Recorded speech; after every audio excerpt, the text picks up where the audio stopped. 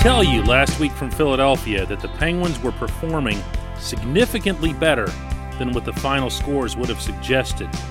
And man, it felt good to be vindicated in that capacity yesterday. Good morning to you. Good Monday morning.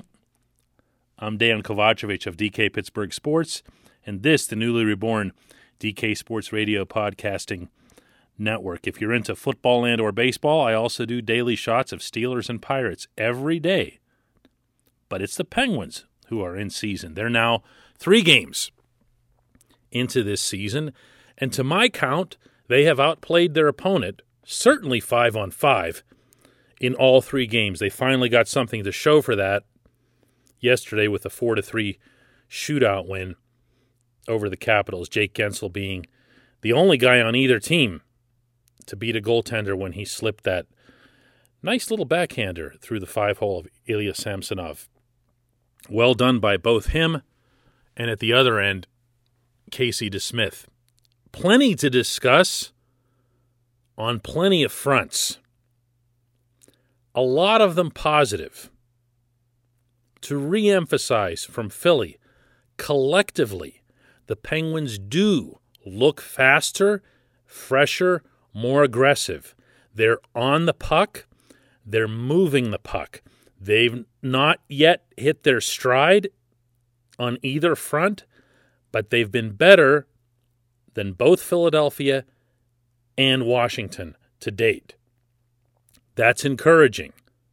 That is, as the analytics people like to say, it's a good precursor. It's a good indicator of what's to come, a stronger indicator than goals themselves, because it's underscoring a lot of different variables, a lot of different things that are going right.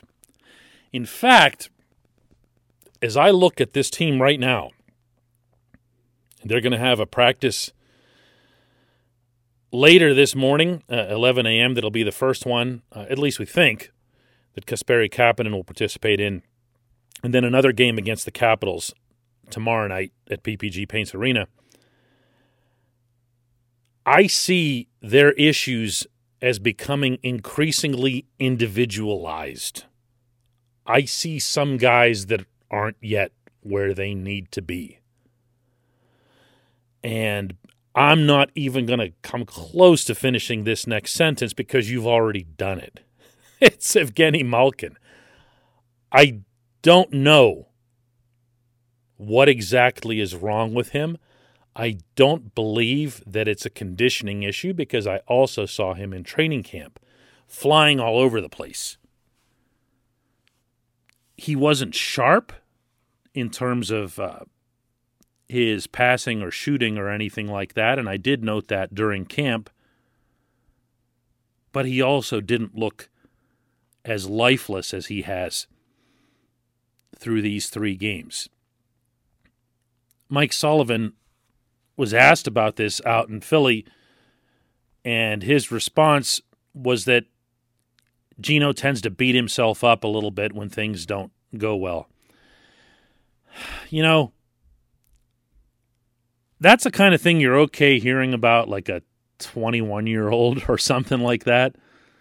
But this is a 34-year-old veteran of 15 NHL seasons, and you'd like to think he'd get past the pouting stage of his career.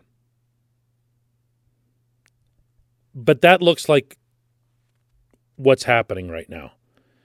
He's frustrated. He's missing the net. My goodness, he missed the net on a penalty shot. And not by a little. You know, he didn't have it ticketed for any particular corner. He was trying to go middle high to the blocker side on Samsonov and just missed it, just slammed it off the boards. It was awful.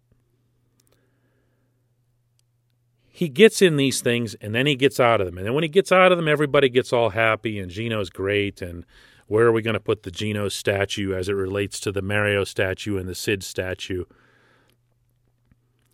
But it's exasperating, and it's not something that this team can afford in a 56-game schedule.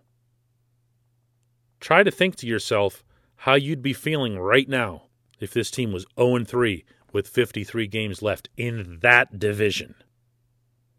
that you've already seen how competitive it's going to be. He has to get out of it. It's pretty clear that his wingers won't do that. Jason Zucker has skated very well. Brian Rust, not as well, but well enough. But that's not how it works for Gino. Not now and not ever. The one person who's capable of picking him up is himself. He has to get a little selfish. He has to hold on to the puck. He has to dangle with it. He has to make guys miss. He has to get that full head of steam from the defensive zone and go blowing through the blue lines. And above all, he has to shoot and hit the net. It's never complicated with him. It's been the same formula his entire career. For as much as people have always seen Gino as more of an assist guy than a goal guy, and that, by the way, traces all the way back to his draft when they said, well, Ovechkin is the shooter and Malkin is the passer. No, Malkin has always been about the goals, first and foremost. That's been his mentality. It's been the beginning of all of his success. Goals, goals, goals. He's got to pop one, even if it's cheesy. And he will. He will. There's nothing radically wrong with him. He hasn't all of a sudden hit some age wall. And to repeat from earlier, he's not out of shape. This might be about a short training camp in terms of getting his shooting confidence going, but it's not as it relates to conditioning. He looked just fine all through camp. The guy that I was most worried about from the conditioning standpoint was Jake Guentzel. This segment of Daily Shot is brought to you by Warrior Alpaca Socks. What makes Warrior Alpaca Socks different is the alpaca fiber used in their construction. It's stronger, softer, far less irritating to the skin, more breathable, warmer than wool. Warrior Alpaca Socks are hypoallergenic all-day wear socks with a wide variety of styles and colors. From outdoor work socks, cozy bed socks, lightweight diabetic compression socks, they all look and feel great. How can you get them? Answer. Go to warrioralpacasocks.com and use the code DK to get 15% off your first order. That's just for our podcast listeners, so hear it again. warrioralpacasocks.com and use the code DK to get 15% off your first order. Gino's going to be fine. Jake, I think, just needs to play more hockey. He looks a little bit timid at times on the rink, understandable because of that shoulder. He also looks a little slow and sluggish, and that's because he hasn't played game speed hockey other than those 4 blips on the radar in the summer against the Canadiens. He's not there yet, but he will be. Are these your 2 biggest problems on the roster at the moment? Well, yeah, probably. I mean, among the defensemen, Mike Matheson is now hurt and out for a longer period of time. You don't wish anybody to get injured, but the fact of the matter is that Juuso Riikola and Chad Ruhwedel, as I said last week from Philadelphia, were always going to be better than the current versions of Matheson and Cody Ceci. So the Penguins are actually stronger on the blue line right now. Bottom 6 couldn't be more of a pleasant surprise. Particularly Mark Jankowski and Brandon Tanev have been outstanding. Goaltending, Tristan Jarry, I can go over everything that Jarry did in Philadelphia, and there's never any accounting for or excusing 9 goals in 3 periods and change. But out of those 9, the only one where I thought he looked like maybe something was wrong was on the Ivan Provorov shot from the left point. Unscreened. He didn't really challenge it. Gave up way too much of the short side. Wasn't a great look. But Sullivan replaced him right in that moment with Casey DeSmith. Penguins settled down. Goes back to DeSmith yesterday. DeSmith wins a game. Stops everybody in the shootout, by the way. Some big names, by the way. You want to talk about winning a nice shootout. Stopping Kuznetsov, Oshie, Backstrom, and then Ovechkin? You kidding me? And I'm sure that he's going to go back to DeSmith again tomorrow night. In the meantime, Jari has a chance to sit back and, do some work with Mike Buckley as Sullivan suggested yesterday was going to happen, and he'll be okay too. It's just,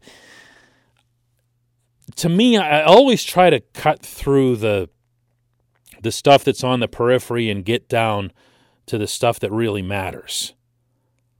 I entered this season worried about or at least wondering whether or not the Penguins were going to be as fast in my head as I thought that.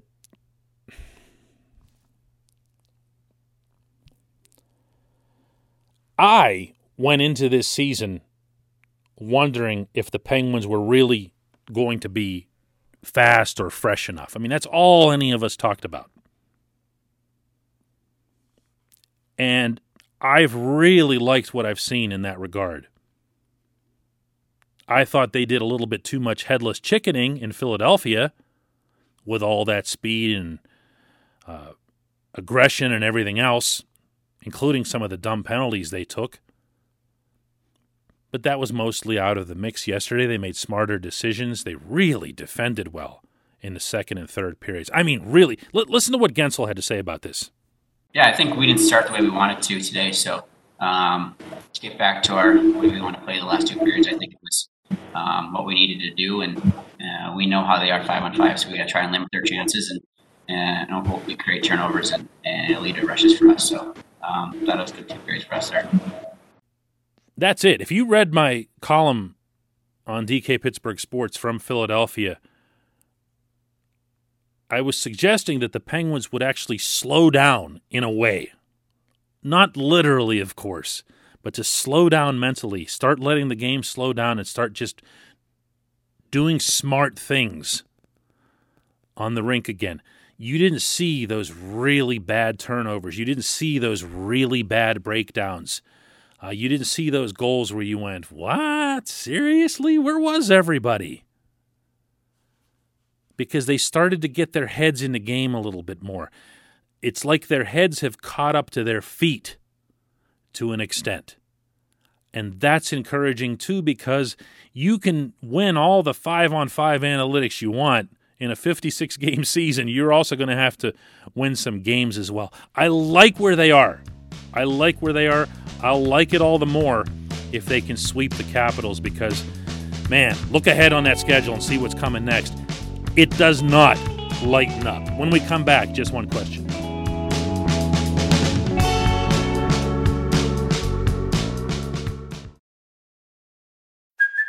Hey, it's Kaylee Cuoco for Priceline. Ready to go to your happy place for a happy price? Well, why didn't you say so? Just download the Priceline app right now and save up to 60% on hotels. So whether it's Cousin Kevin's Kazoo Concert in Kansas City, go Kevin, or Becky's Bachelorette Bash in Bermuda, you never have to miss a trip ever again. So download the Priceline app today. Your savings are waiting. Go to your happy place for a happy price. Go to your happy price, Priceline.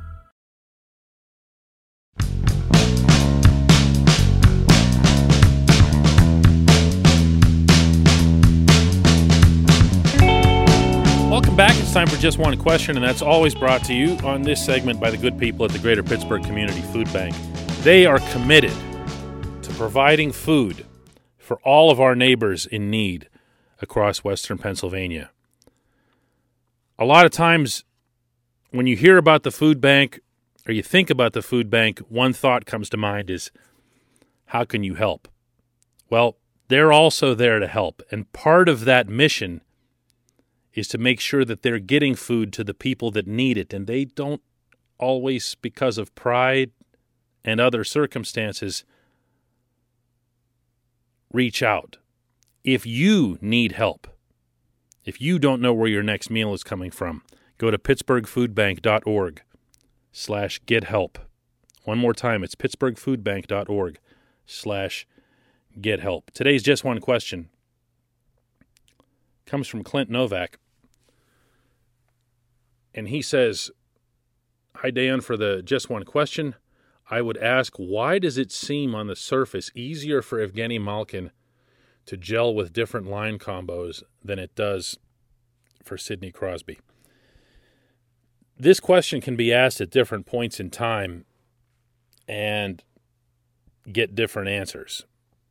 At a time like right now, as I mentioned in the opening briefly, Malkin is getting relatively good play from his wingers, especially Zucker, to a lesser extent Russ, but it's still not helping him because he's not getting anything done. And when I say that he's not getting anything done, to repeat, I mean that he's not scoring goals. When Gino is scoring goals, everything is okay. Because then he becomes a threat. He sees himself as a threat. And what ends up happening, Clint, is that his wingers benefit from all kinds of extra ice. Gino draws more opponents to him than Sid does. Always has. The reason for that, principally, is that Gino is a right down the middle kind of center. He's not going to do a whole lot of peripheral when he's on top of his game. He's a threat to beat you right up the gut, to go into your slot and make something happen. And if he embarrasses you along the way, so be it. Sid is going to gain the zone and start doing all that Sid stuff. He's going to start spinning along the boards. He's going to work it down to Jake. He's going to move and get open for support on Jake or whoever his other winger is. Right now it's Evan Rodriguez. Maybe by later today it'll be Kasperi Kapanen, but Sid will just keep moving around. So Sid has always needed and wanted and liked having these guys who participate in this action, I guess is the best way to put it.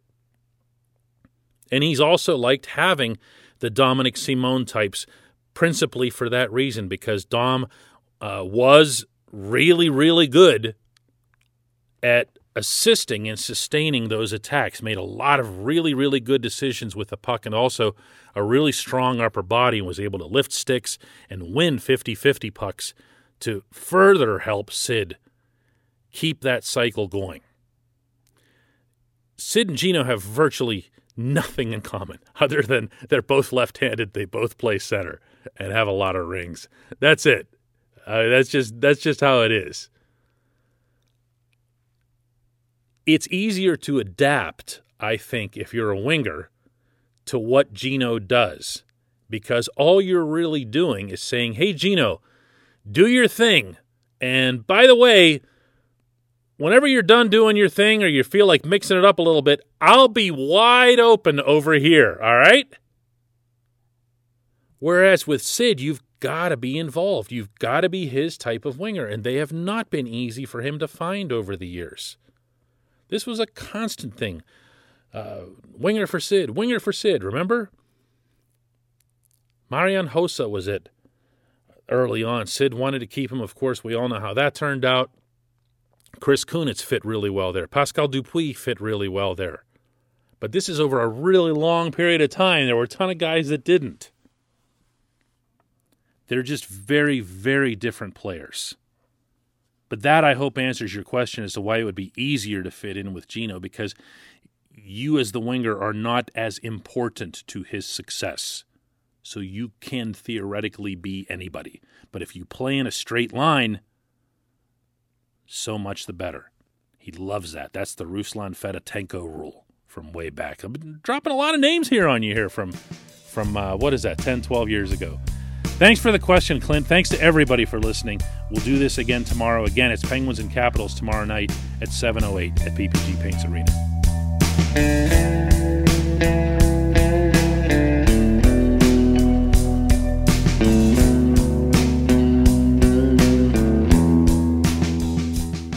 At Point Park University in the heart of downtown Pittsburgh, they understand there's no substitute for real-world experience and career-building connections. Their innovative curriculum engages students with distinctive experiential learning opportunities. Point Park's pioneering co-op program empowers qualified students to work in full-time, paid positions with their corporate partners while earning college credits. Visit pointpark.edu/works to learn more. Career ready. That's the point. Point Park University.